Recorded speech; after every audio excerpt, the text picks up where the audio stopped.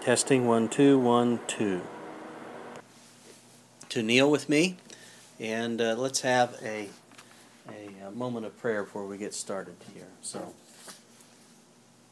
you want to handle the camera?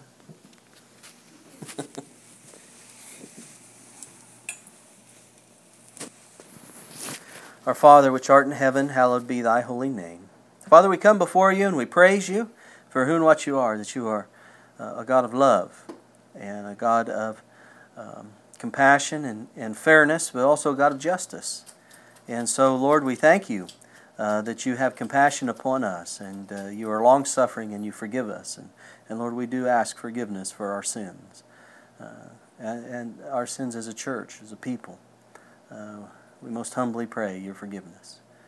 Father, we thank you for the many blessings that you've given to each and every one of us. You keep your word that you've given to us. And by faith we look up to thee, and we hold on to thee and your promises. And Father, we thank you for this Sabbath day, that we could come together and worship you, and sing praises to your name, and study out of the inspired writings. And Father, we thank you that you've protected those writings through time for us who live down here just before Jesus is to return. Now, Father, I pray for those on our prayer lists. I pray for those that are sick and ill and recovering. I thank you for being with me and my family, for being with Susan as she's recovering. I thank you, Lord, for being with the Newcomb family and sustaining them. Roland has been unemployed for 3 years and 4 months and 1 day. And we're only given 1 day. And you've been with them for that long. And I know that you've promised to be with us forever.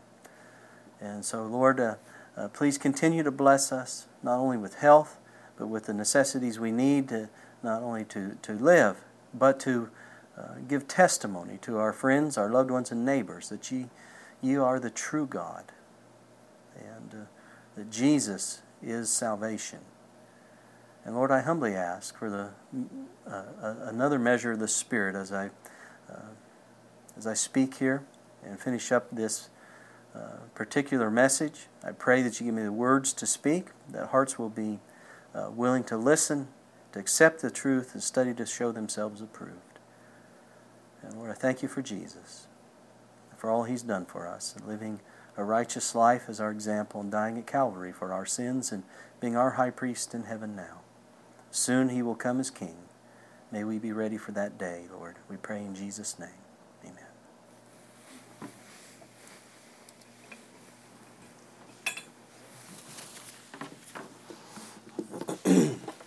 I have a lot to share with you.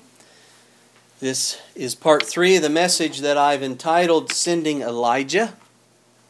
It is part of the series This Is My Body, Defining God's Church. In this series, we've come to find 10 primary characteristics described in the Word of God of the church. And there are, of course, more attributes in Scripture, but these are the most prominent, I think you'll find, of the true Church of God, and the others will build upon this, or fall within these 10 traits, I think, like a hand fits a glove. Now, in part 1 of Sending Elijah, we started looking at the particular part of this attribute called the spirit of prophecy, because it is a sign of the remnant church in the last days. In part 1, we read where the apostles Peter and Paul said that in the last days there would be scoffers and mockers. Do you remember that? It was a few weeks ago, I know.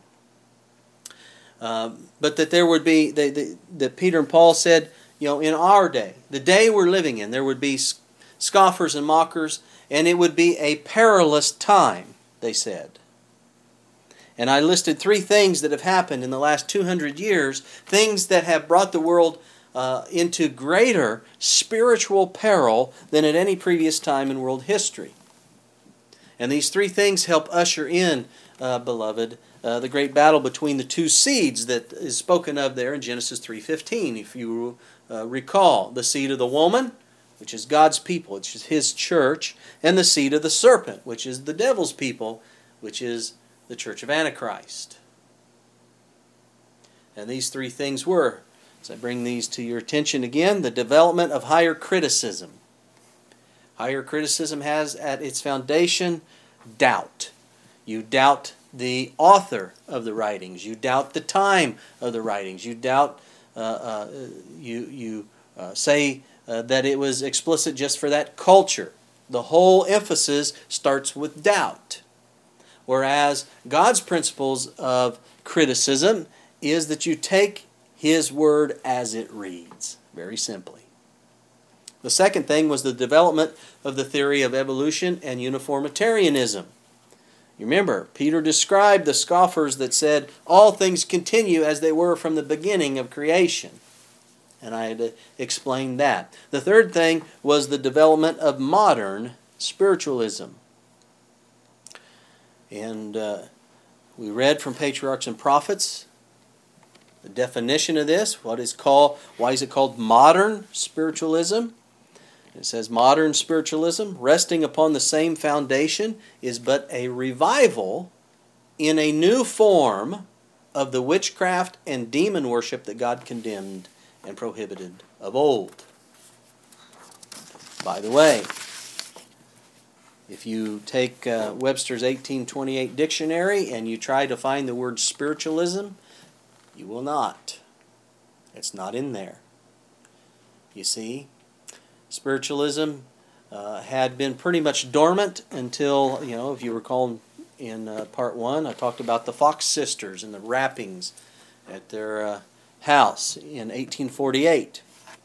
And spiritualism had been dormant until then, so that Daniel Webster didn't have it in his 1828 dictionary. But the three developments I've shared, higher criticism, evolution, modern spiritualism, show us how dangerous the world has become and why we are living in an age and world of true unbelief in God, no matter what the profession of people may be. Peter talked about it. Paul talked about it. God knew about it. And because God knew about this, He did a great thing for His people. We learned that in such a time throughout history, God would send a prophet to help His people so His name would always be on the earth. We noted 3 specific times in part 1 when God sent a prophet, but the person was described as actually being more than a prophet. We noted the 3 that God sent. You recall? Moses was sent to bring God's people out of Egypt. John the Baptist was sent to introduce them to Christ at His first advent. And an end-time prophet is to be sent to prepare God's people to meet Jesus face to face at His second advent. And all of these people were referred to as Elijah prophets. And all 3 are more than a prophet. Now we're interested about the Elijah prophet for the time of the end that God promised to send, because we're living in the time of the end. Our scripture reading for today was Malachi 4 and verse 5. God had promised His people, "Behold, I will send you Elijah the prophet before the coming of the great and dreadful day of the Lord," speaking specifically about the second coming. In part 2, last time we were together, we saw that God often uses the weakest of the weak to bring glory to His name. We read in the Bible that God chose to use an instrument that would be so weak that we would be forced to recognize, if we were willing to recognize, that this was the power and the wisdom and the might of God. God chose to send His message through the weakest of the weak. Now, who are the weak? Do you recall? Peter tells us, 1 Peter 3 and verse 7, "Likewise ye husbands dwell with them according to knowledge, giving honor unto the wife as unto the weaker vessel, and as being heirs together of the grace of life, that your prayers be not hindered." So if God said He was going to send a message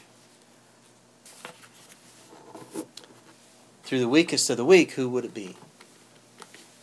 It would have to be a woman, wouldn't it? But it would not be just a woman. There are some women who are much stronger than other women. It would have to be a woman who was weak. Right? Not just weak as a woman, but a weak woman. The Bible presents a number of instances, because some people, we went through this, and I showed where there were women prophets throughout the Bible. Some people don't believe that a woman can be a prophet, but the Bible contradicts that. It presents a number of instances where women have been entrusted with this gift of the Spirit. Miriam, you remember her? She was the sister of Moses. She was a prophetess. As was Deborah, with whose inspired aid Barak conquered the Canaanites. You can read about that in Judges 4. Isaiah's wife was a prophetess. Also Huldah, who aided Hilkiah the high priest in reforms of Josiah, if you remember that, king of Judah, 2 Kings. You can read about that. But we also found that there are false prophetesses mentioned in the Scriptures. Nehemiah 6:14, Revelation 2:20, you can go there. Those are a couple of examples. Now, let me ask you, is that a surprise? Is it a surprise that Satan would send false prophets or false prophetesses? Well, it shouldn't be. Jesus warned us to beware of false Christs and false prophets. And I will tell you this. When you take a look at the history of God's people, you'll find that when God sends a prophet, that Satan then sends false prophets to cause great confusion. Now, he'll send them from throughout time, from time to continue the confusion. But specifically, when you look at the time of Isaiah, when you look at the time of Jeremiah, you go back and look at these times. Ezekiel, Elijah. There were false prophets that came about the same time. Because Satan wants to counteract the Word of God. See? There were false prophets during the time of Moses, when he was sent by God to guide the Hebrews to the Promised Land. There were false prophets when John the Baptist was preaching repentance and that the kingdom of God was at hand. Now remember, the Jews were looking for the actual prophet Elijah. The one who lived during the time of Ahab. They were looking for him specifically to return. So when they heard John the Baptist preaching, they questioned him as to who he was, if he was Elijah. And the Jews were always dealing with false Christs and prophets that would lead many people to ruin. And of course, John said, no, I'm not that prophet. See, they misunderstood. Jesus had clarified that. He said they were called Elijah prophets because they come in the power and the spirit of Elijah. See? That's why they're referred to as Elijah prophets. But there were false prophets around the time of Moses. Remember when Moses went into the Pharaoh and he had his prophets there to try to counteract. Moses threw the staff on the ground, turned into a serpent. And what did the false prophets of the Pharaoh do? They threw staffs down, supposedly, right? Turned to snakes. And so there were false prophets at the time of John the Baptist, when Jesus was here. There was one, he's named Judas, the son of Hezekiah. There was one named Simon. There was one, Athrages. They were around just before Jesus. Then there was Barabbas. You remember Barabbas? Who was Barabbas? Now, there were a number of people called Barabbas back then, but there was one in particular that was brought out, and they were given the choice between Jesus of Nazareth and Barabbas. You remember him? Barabbas was considered a Messiah during the time of Jesus. And not long after Jesus, there was a false prophet named Theudas in Judea. And then a fellow named Menahem ben Judah, who partook in revolt against King Agrippa II.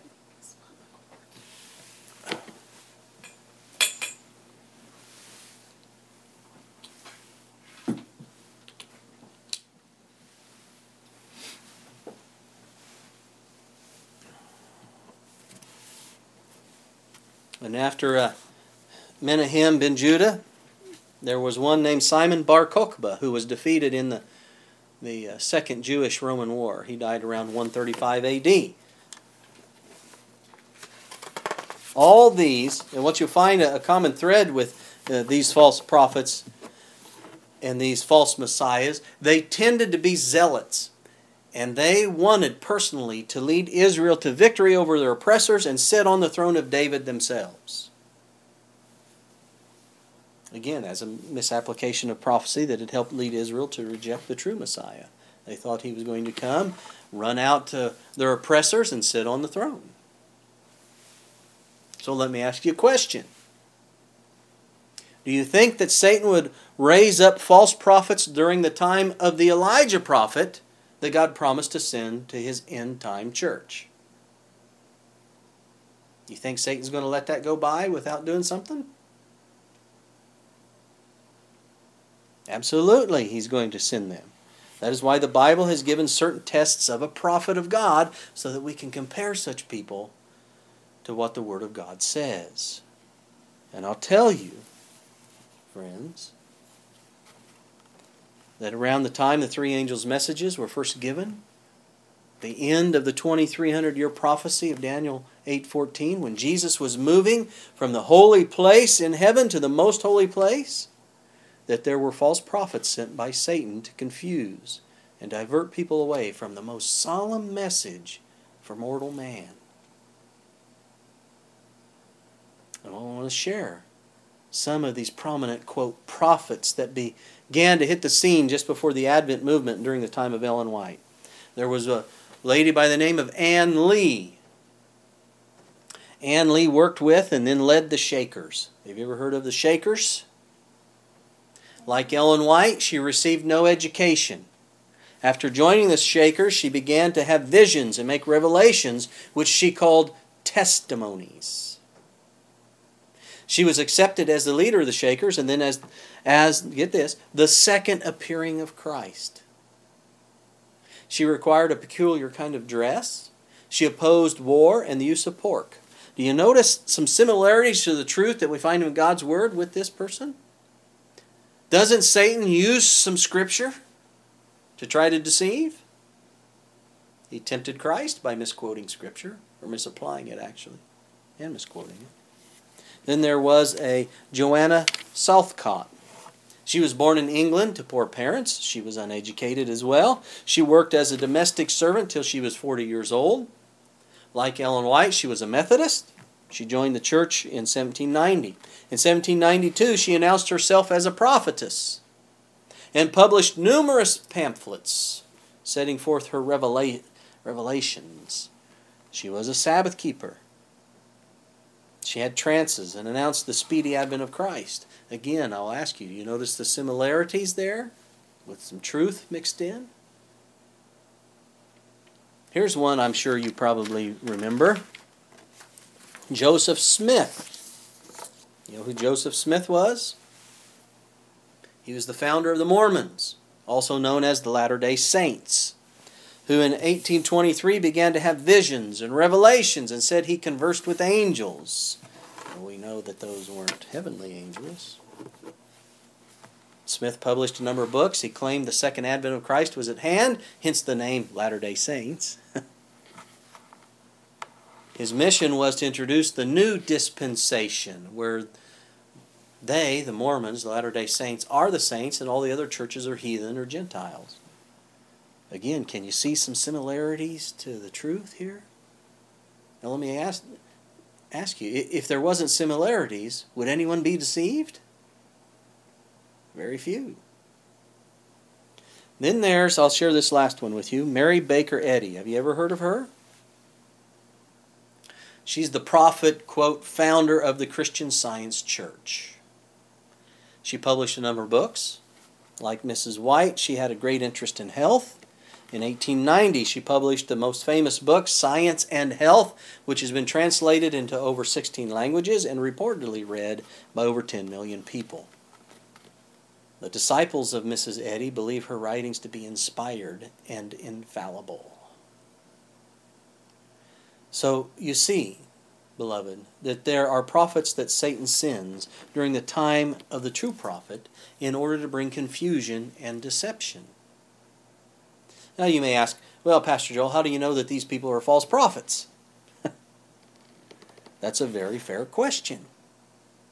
Here's my answer.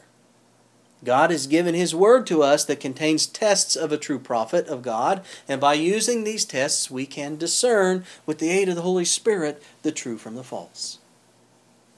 So I'm going to lay out for you here, I'm going to take some time here, I'm going to lay out the biblical tests of a true prophet that is sent from God to His people. Now let me ask you something. Beloved, do you believe in the Word of God? I believe it with my whole heart. Because I found it to be true. I found it to be trustworthy. In fact, really the only thing trustworthy on this earth. So my friends, it is safe to trust God's Word. And we're given these tests of a prophet by God so that we may use them to discern the true from the false with confidence. And that's a key. So I can declare with confidence who is and who isn't a prophet of God by comparing them to the tests in the Word of God. Now I'm going to list 10 tests, and I'll give some texts. There are lots of texts that back these up, but I'm not going to give you all of them. We'd be here for a few days. I'm not going to spoon feed you either. You need to learn to study, depend on God and the Holy Spirit to lead you to the truth. Amen? I'll give you some texts here that back each one. First, if a person is a true prophet, they're going to tell the truth. Kind of simple, isn't it? The Bible says that it is impossible for God to lie. So if He sends a prophet and gives that prophet a message, it's going to be the truth. Isn't that right? They'll make predictions that God has given them. They'll make predictions that come true. Jeremiah 28, verses 8 and 9. The prophets that have been before me and before thee of old prophesied both against many countries and against great kingdoms of war and of evil and of pestilence. That's kind of another principle too. God sends a prophet to warn His people, not to give them lovey-dovey messages that everything's peace and safety. Okay, and that's what Jeremiah's talking about here. God had sent prophets before, and they prophesied against many countries, against great kingdoms of war and of evil and of pestilence. See? Then in verse 9 he says, the prophet which prophesieth of peace, when the word of the prophet shall come to pass, then shall the prophet be known that the Lord hath truly sent him. In other words, he's going to speak the truth, and his predictions will come true. Whether they're predictions of peace or predictions of war. The second test, a true prophet will prophesy in the Lord's name. 2 Peter 1 verse 21. For the prophecy came not in old time by the will of man, but holy men of God spake as they were moved by who? The Holy Ghost. Men who were moved by the Holy Ghost spoke the messages they had received from God. Isn't that correct? Men who are moved by the Holy Spirit will be holy men. They will be men of God. They come in the Lord's name, not their own.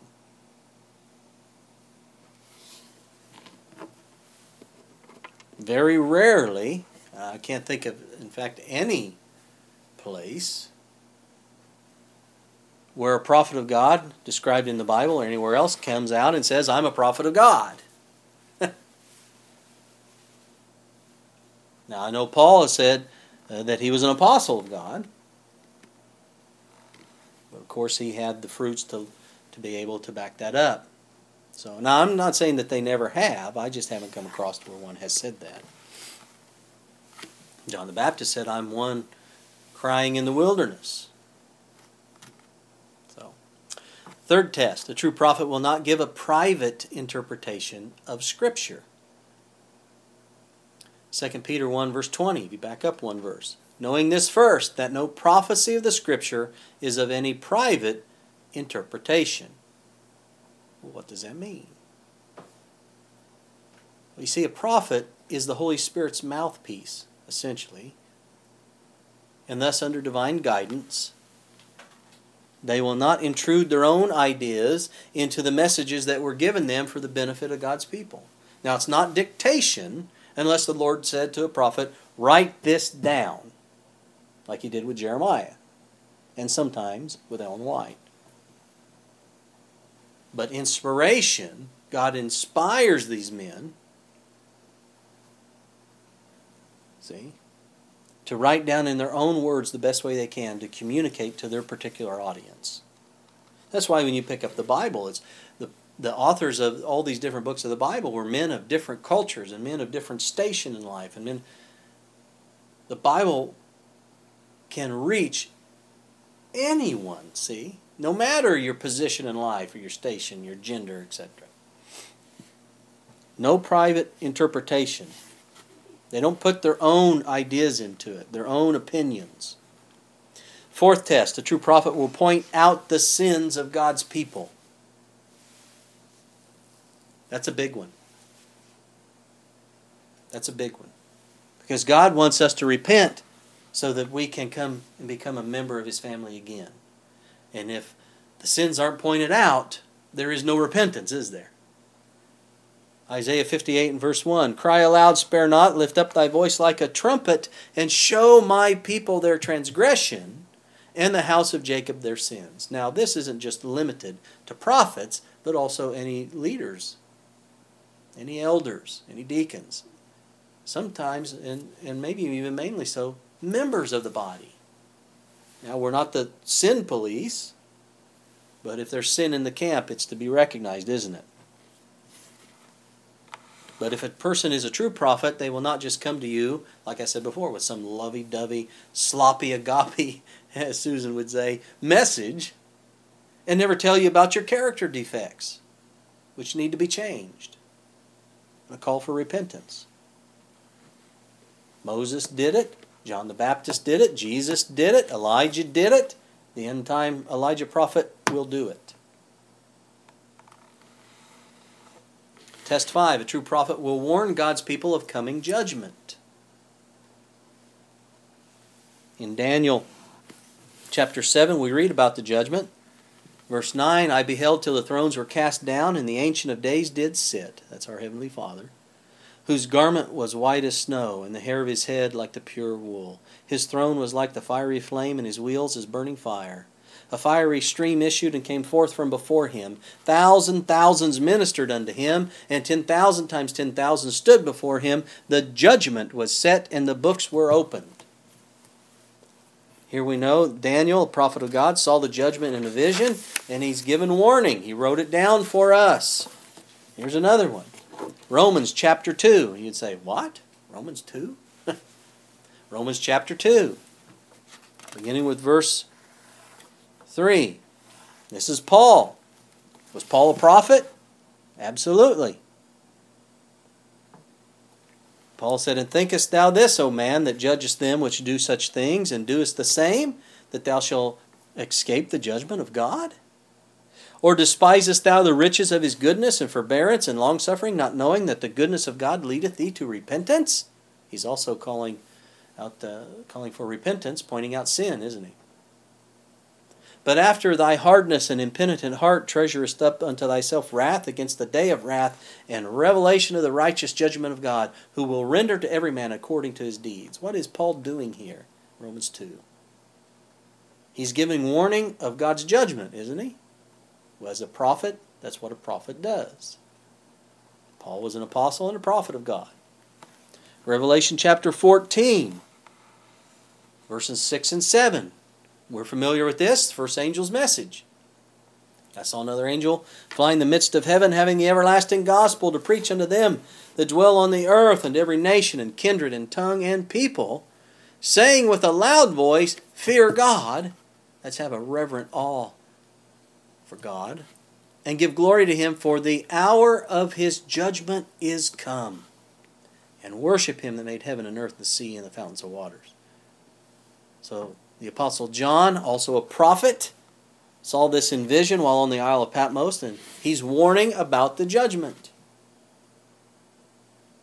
Now, we know through our study of prophecy that this message was fulfilled in the fall of the year 1844.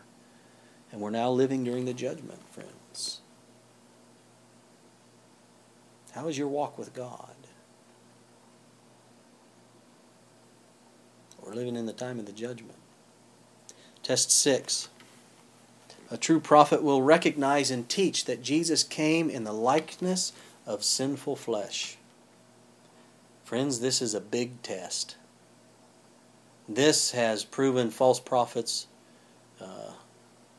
many times. Many, many times. 1 John 4, verse 1 to 3. John says, Beloved, believe not every spirit, but try the spirits whether they are of God. Because many false prophets, he says, are gone out into the world. Hereby know ye the Spirit of God. Every spirit that confesseth that Jesus Christ is come in the flesh is of God. Now that word for flesh there is the Greek word sarx. It means of our substance. Our carnal substance. Okay? Verse 3, And every spirit that confesseth not that Jesus Christ is come in the flesh is not of God. And this is that spirit of Antichrist, whereof ye have heard that it should come.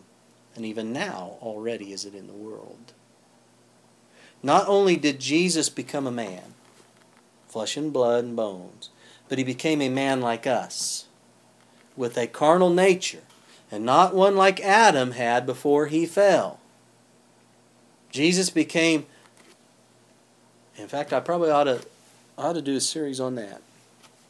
Jesus became like us in substance, like he was God in substance. You understand what I'm saying? And he came after the need of a Savior. So he had to come in a substance like as we are today, not like Adam was when he was created. There's quite a difference between the two. And we want to follow the true Christ, don't we? And the same Jesus that Paul and the apostles followed. Isn't that right? Test 7. A true prophet will not lead people into fanaticism. You see, fanaticism, if I were to define fanaticism in as succinct a way as possible, it would be adding to or taking away from God's Word. That's about as simple a definition as I can give as what fanaticism is. And a true prophet will not lead people into fanaticism.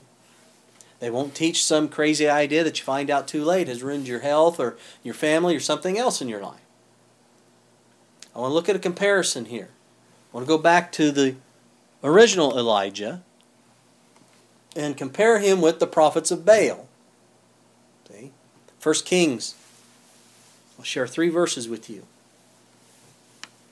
1 Kings 18, verse 26. Now remember, we're here at Mount Carmel. And there's a showdown, essentially. And they built a big altar. And Elijah basically said, if your God is the true God, He'll bring fire down from heaven. Right? And consume that offering. You remember the showdown? Okay. Verse 26, And they took the bullock, these are the prophets of Baal. They took the bullock which was given them, and they dressed it, and called on the name of Baal from morning even until noon, saying, O Baal, hear us. But there was no voice, nor any that answered. And they leaped upon the altar which was made. They're making a big show of it, aren't they? Kind of being crazy. Verse 28, And they cried aloud, and they cut themselves after their manner with knives and lancelets, till the blood gushed out upon them. So they're jumping around and they're screaming for Baal to answer them. They're taking knives and they're cutting themselves. There are cultures today that still do this over in Africa.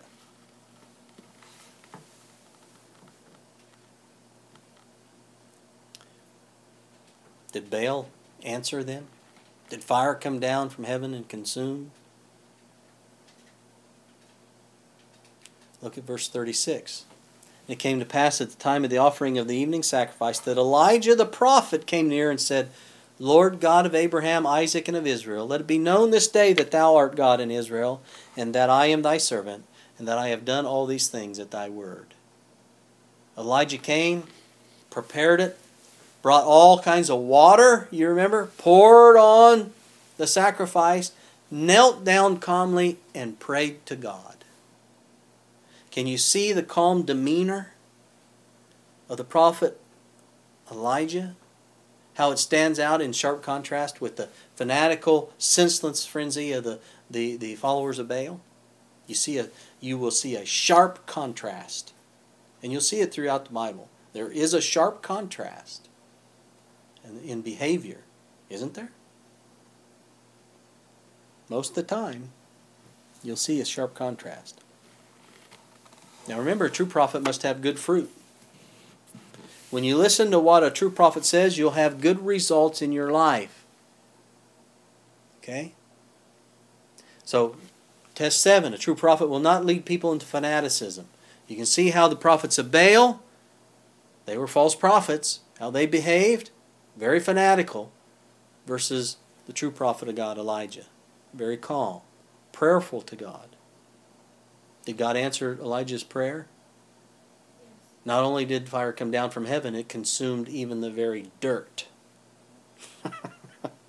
Not just the sacrifice. God put a big exclamation point on it. But I want to give you an example. Several years ago, and my family, I think, has probably heard this several times. There was a man who claimed to be a prophet who called himself David Koresh.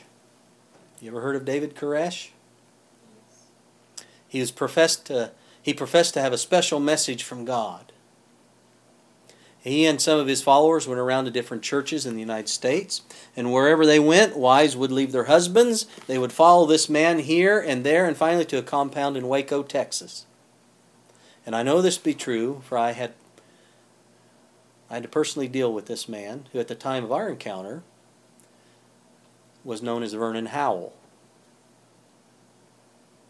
This man destroyed families. This man destroyed churches. What was his actual name? His actual name was Vernon Howell. And because he believed that he was a prophet of God, he was given the name David Koresh. Essentially, he believed that he was the Messiah.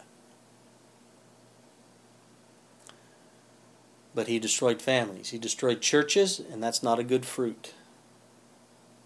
A true prophet does not go around breaking up families in God's church, does he? I mean, not intentionally so. Jesus said that a true prophet would bear good fruit. You can read that in Matthew 7. But that's an example. A true prophet will not lead people into fanaticism. And it can be shown over and over the many errors that David Koresh held compared to the Bible. Test 8. A true prophet will build up and edify the church. They will not tear it apart. That goes along with test 7, see? The example I've given. 1 Corinthians 14, verse 3. But he that prophesieth speaketh unto men to edification and exhortation and comfort. He that speaketh in an unknown tongue edifieth himself. But he that prophesieth edifieth the church. Okay? Of course, the narrow context here, Paul's talking about speaking in tongues and having an interpreter. But the greater context is that a true prophet is going to edify the church. Now, when you point out the sins of the church, that's a part of edifying the church. Those things have to be corrected. The church has to come into repentance. Okay? Test number 9. A true prophet will live and teach in harmony with preceding prophets and the law of God, the Ten Commandments. Many false prophets fail at this. This is a big test. Isaiah 8, verse 20. To the law and to the testimony, if they do not speak according to this word, there is no light in them. The Ten Commandments, friends, and the testimony of his prophets as revealed in inspiration. So you have the Ten Commandments there in Exodus 20, and in Deuteronomy repeated. Then you have the rest of the Bible. That's the testimony of the prophets. You see, the prophets of God were his witnesses or his spokesmen, and the testimony they bore was his message of wisdom and life to his people. And here's the 10th test. A true Bible prophet must have visions and dreams. Period. If they don't, they're not from God. Friends, that's what the Bible says. Numbers 12:6. Then he said, "Hear now my words. If there is a prophet among you, I, the Lord, make myself known to him in a vision. I speak to him in a dream." So notice, friends, if anyone claims to be a prophet, the Lord says if he or she is really a prophet of God, God will make himself manifest to that person. In what way? He's going to communicate to them in a vision and in a dream. Now, what happens to a prophet when they're in a vision? It's really rather interesting. The book of Daniel gives us a good description, maybe a fuller description of a prophet in a vision than any other place in the Bible. Although there are a few other descriptions, don't get me wrong now. The most complete description of a prophet in vision is in Daniel chapter 10. Beginning with verse 7, Daniel gives the record of this vision. He says, "And I, Daniel, alone saw the vision, for the men that were with me did not see the vision. But a great terror fell upon them, so that they fled to hide themselves." So, if you have a prophet of God that goes into vision while you're around, it's going to draw your attention. And it drew these men's attention, and they were terrified, and they fled. Why? Well, there's some things that happen while a prophet's in vision that are supernatural. And these other men realized that something supernatural was happening. And that's what occurs when a prophet's in vision. Other people, that are around realize something supernatural is happening. Well, what is this supernatural thing? Let's go to verse 8. "Therefore I was left alone and saw this great vision, and there remained no strength in me." Start to pick out here some of the things. "There remained no strength in me, for my comeliness was turned in me into corruption, and I retained no strength.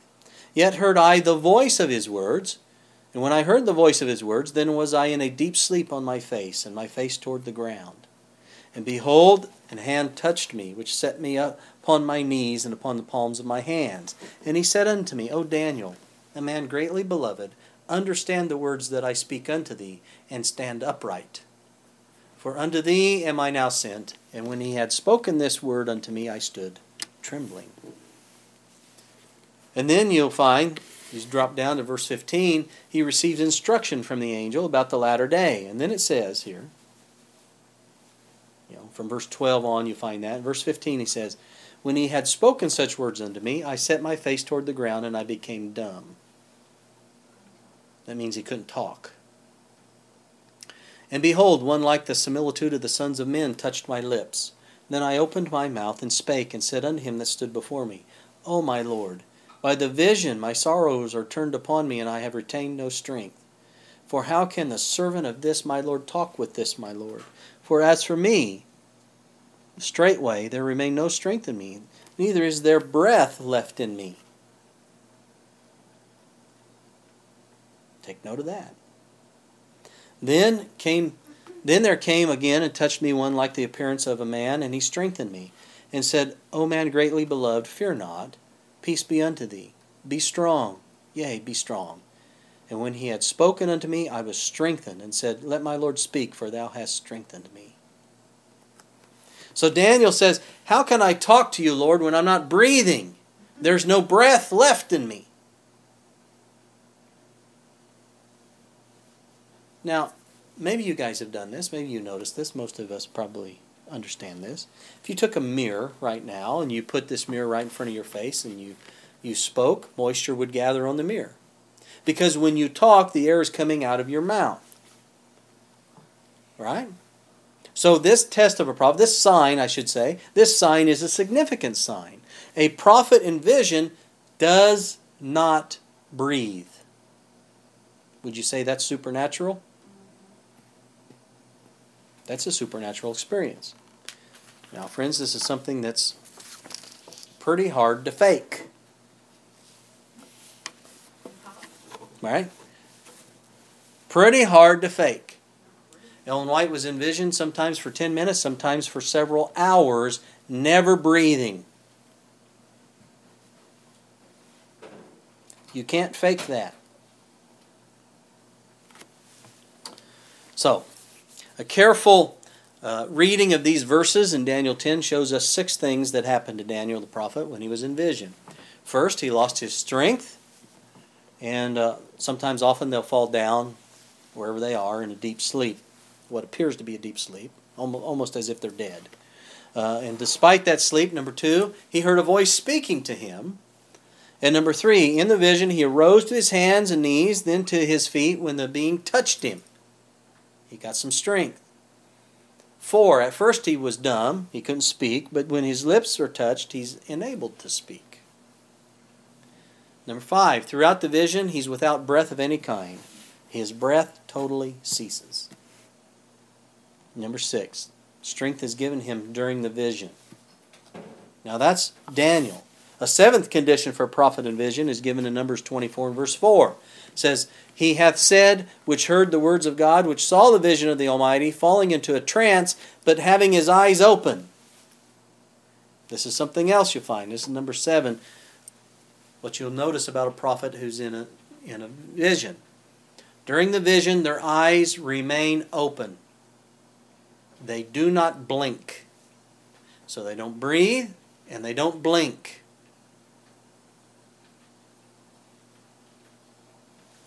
And so what we've just seen in Daniel and Numbers are the biblical tests of a prophet that's in vision. And we are to use these tests in determining, and along with the other tests I've given, those 10 tests, who has the gift of prophecy and who does not. Now God has given us these tests so that we may... Now you can find other... I didn't share all the scriptures with you on this, of course. There are other scriptures that fall within those 10. Okay, talk about the life of the prophet and such. Okay.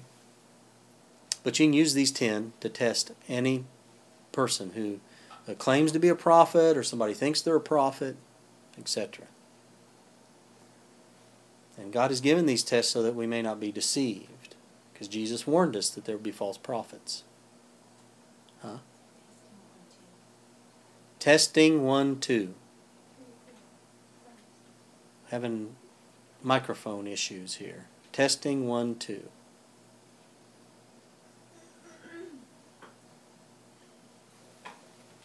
Do we have?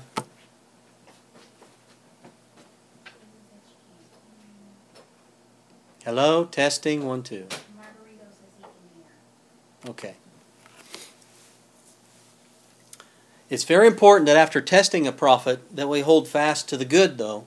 For Satan always tries to discredit God's messengers and causes us to lose faith in them.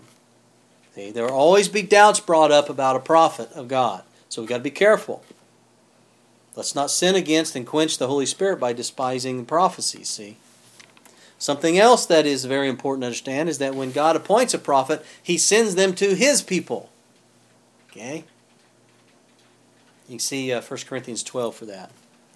Now, what we must do is test Ellen G. White and all others to see if they pass all the biblical tests of a true prophet of God. And if one does, then we cannot ignore this, friends, or we will be guilty of quenching the Spirit. We should praise God when we recognize a true prophet of God. For God has loved us enough to send one to us.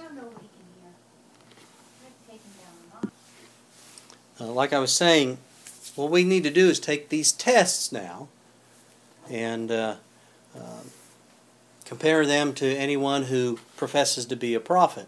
And if someone does pass the tests, we can't ignore that and be safe, can we?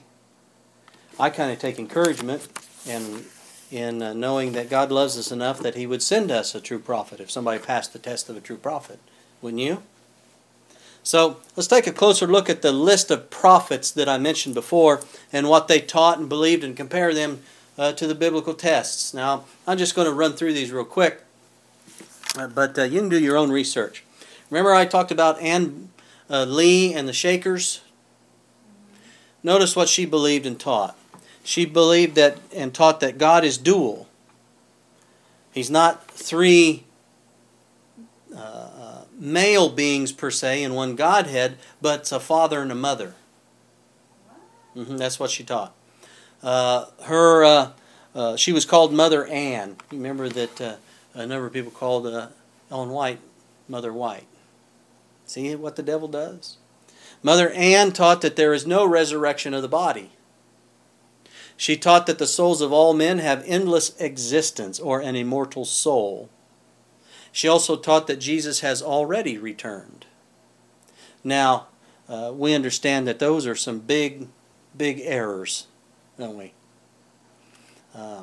Look at Ecclesiastes 9:5, read in Job, what I opened the service with this morning in Psalms 115. You'll find that when you die, you're in the grave. I mean, don't have an immortal soul. So there's a greater list than that for her that strikes her out as a true prophet of God.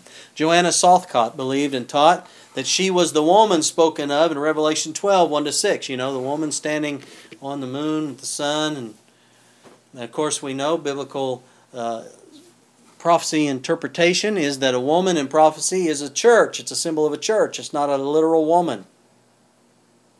That strikes her out. But some other things, her behavior. For certain sums of money, she would, quote, seal you as one of the 144,000. At the age of 64, she affirmed that she was pregnant and would be delivering the new Messiah. Yeah, exactly. The date of 19th October 1814 was fixed for the birth of the new Messiah, but he failed to appear. And she died not long after that. So see, you can tell, well, she's not a true prophet of God. Joseph Smith. He believed and taught that Christians become gods and goddesses. Where did we hear that originally? Isn't that in Genesis? Isn't that what Satan said to Eve? God knows if you eat of this fruit, you'll become like him, a god. Joseph Smith taught that men can have multiple wives in heaven, even. There will be no marrying in heaven. Eternal polygamy, you could call it. He taught that God the Father had sex with Mary to conceive Jesus. I'm not making this up. They teach that Mary really wasn't a virgin.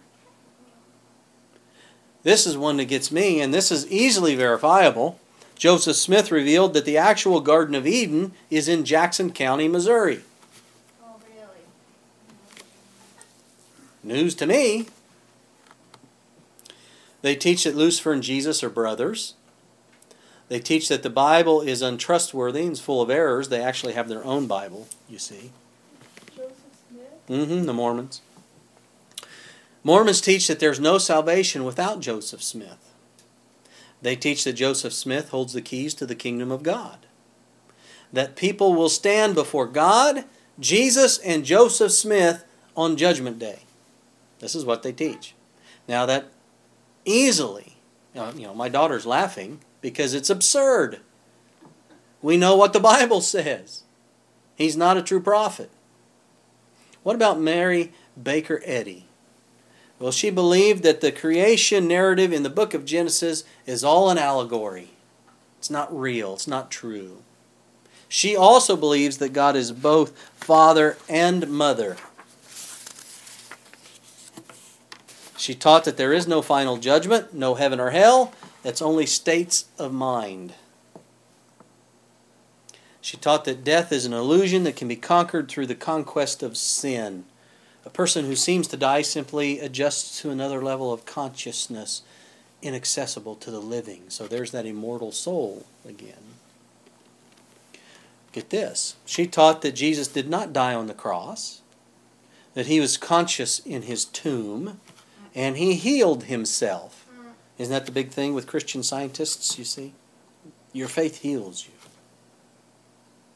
She taught that the atonement of Jesus was not a propitiatory service. In other words, it wasn't a sacrifice for us.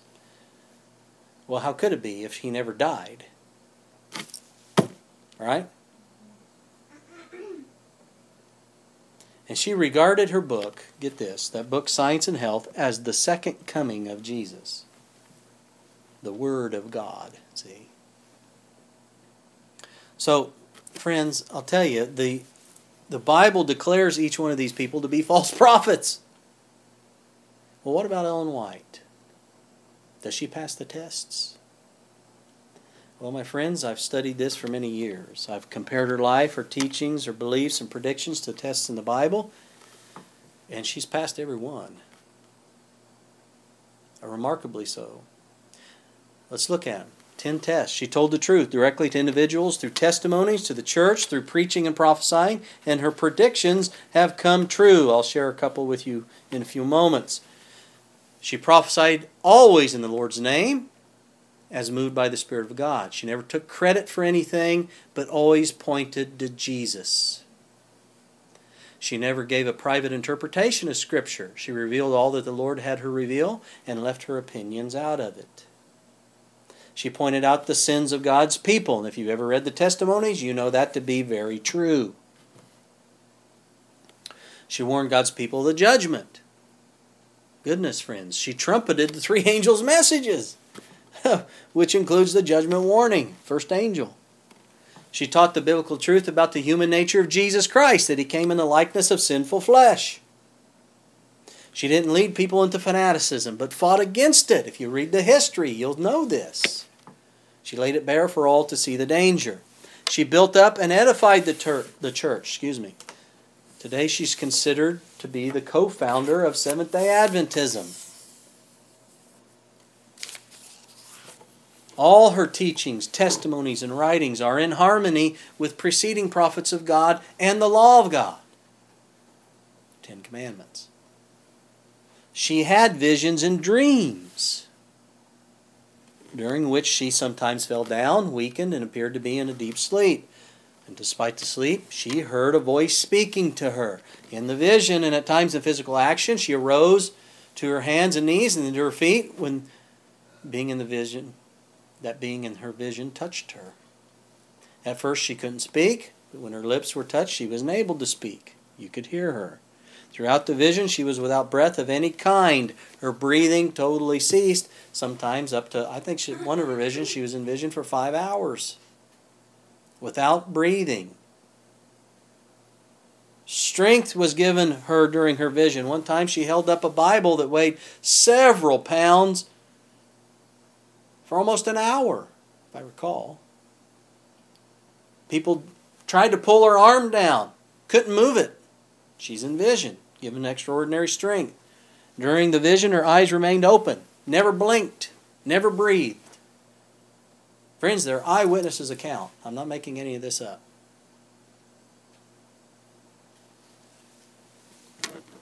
Her first vision took place in December of 1844. Her last known vision concerned the welfare of youth and was given on March 3rd, 1915. She received about 2,000 visions and prophetic dreams during 70 years of public ministry. That averages to almost 3 visions each month for 70 years. Now I'm just going to give you a few short examples of what I'm talking about because I've laid the evidence out really before in previous studies, and you can request, and people can hear me, you can request a copy of our 4-part television series that we've got on DVD we produced a few years ago if you want more information about this prophet of the end times. There are also some very good books that are more exhaustive in content concerning Ellen G. White that I'd highly recommend, such as Ellen G. White, Messenger to the Remnant by Arthur L. White, Messenger of the Lord by Herbert E. Douglas, and A Prophet Among You by T. Housel Jemison. That's a good resource as well. I encourage you to study it out, friends. Now here are a few predictions. And I'm going to hurry along here. But here are a few predictions that were made by Ellen White. And I'm going to give their fulfillment so you can get a glimpse of the evidence concerning her calling as a prophet, especially saying the truth and predictions coming true. On September 1st, 1902, Ellen White predicted judgments of God on Oakland and San Francisco, California. She said, quote, "Not long hence, these cities will suffer under the judgments of God. San Francisco and Oakland are becoming as Sodom and Gomorrah, and the Lord will visit them in wrath." That was September 1st, 1902. Fulfillment. San Francisco earthquake, April 18th, 1906. 28,000 buildings destroyed either by earthquake or fire in the San Francisco area alone. And the area of destruction included the surrounding cities also. Oakland was a part of that. In 1890, Ellen White made this prediction. Quote, "The Lord will arise to shake terribly the earth. We shall see troubles on all sides. Thousands of ships will be hurled into the depths of the sea. Navies will go down, and human lives will be sacrificed by millions. Fires will break out unexpectedly, and no human effort will be able to quench them. The palaces of earth will be swept away in the fury of the flames. Disasters by rail will become more and more frequent. Confusion, collision, and death without a moment's warning will occur on the great lines of travel. The end is near. Probation is closing. Oh, let us seek God while he may be found. Call upon him while he is near." Here's a partial fulfillment. She predicted all this in 1890. That was before World War I, World War II, all the wars since, all the calamities since. That's why it's a prediction, see?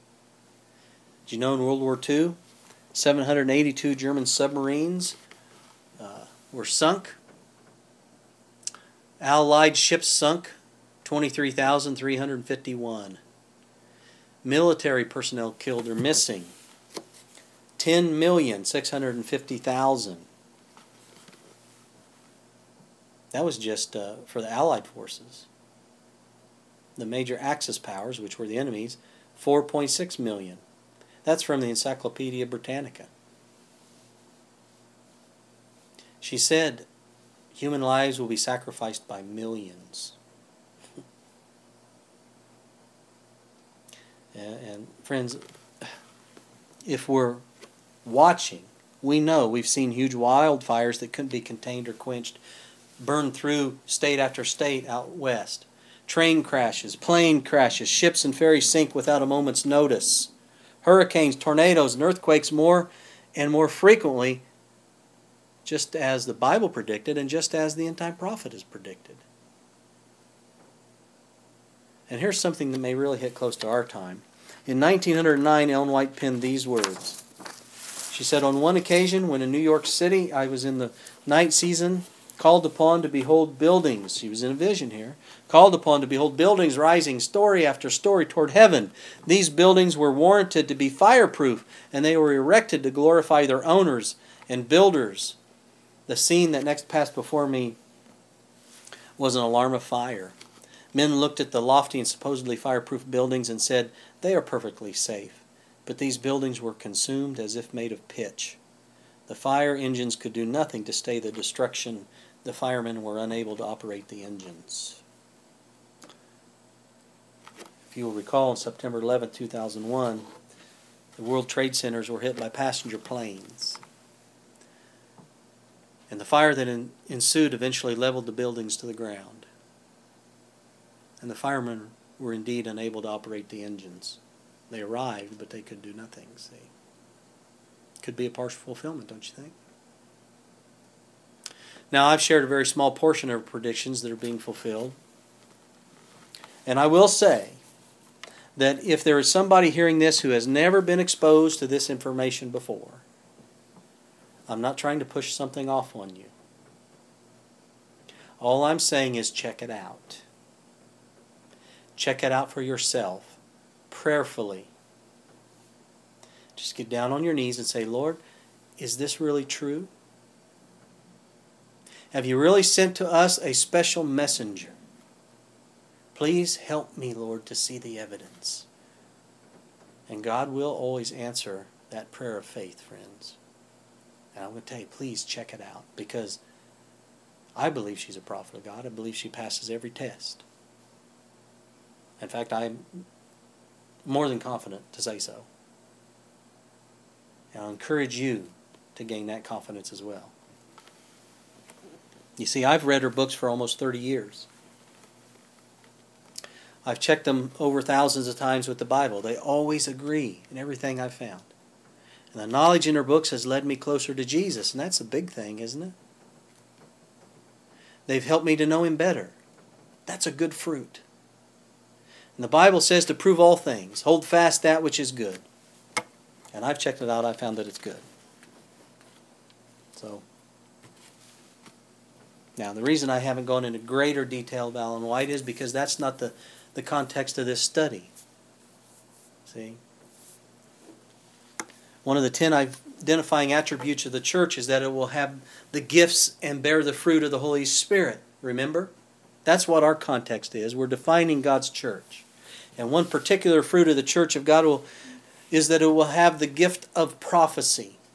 And this is one of the identifying attributes of the church of God in our day. The last days. And we have identified that Elijah prophet, I believe, friends, as Ellen White, who by God's Spirit led people to the truth for our time by her testimony. And by her testimony still today is preparing a people to meet Jesus when He comes again. She is the Elijah prophet sent to the Second Advent movement, friends. So let's not fall prey. Let's not fall prey to the higher criticism techniques that have doubt at its core. Let's reject the theory of evolution and uniformitarianism that deny the Creator. Let's not be deceived by modern spiritualism that prepares people to receive the mark of the beast and partake of the sins of Babylon fallen. The end-time prophet was sent to help us not to fall prey to these things. Remember, the Jews in the time of Christ missed what God wanted them to know because they did not accept the gift of prophecy that God sent to them just before Jesus came. They missed it. The most wonderful thing that God sent to them, and they missed it. That was a major part of the reason why they rejected the Messiah, Jesus. So, beloved, let's not do as they did. Let us not miss the Elijah prophet that God has sent to His people to prepare them for Christ's second coming. Let us accept God's gifts and prepare ourselves and others for His soon return. Let's bow our heads. Father in heaven, we again thank You so much, Lord, for Your holy word. We thank You for the Holy Spirit that's been given to lead us into the truth about ourselves and our condition, and the truth about Your church, the truth about the gifts of the Spirit, and the tests that You've given in Your word to test prophets to see whether they are truly sent from You or not.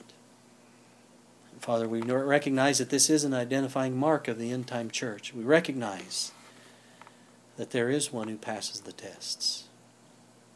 Father, we thank You for sending such a precious gift to Your people. For those who have doubts, Lord, I pray for the Holy Spirit to lead them, to study and to understand. Come to understand that this is indeed a prophet sent from You. And she was sent to the Advent movement, Second Advent movement. May we remain faithful, Lord, to Your word and to the testimonies that we've been given. Please continue to be with us throughout this Sabbath day. Keep us safe. May we be found faithful when Jesus returns. We pray in His name.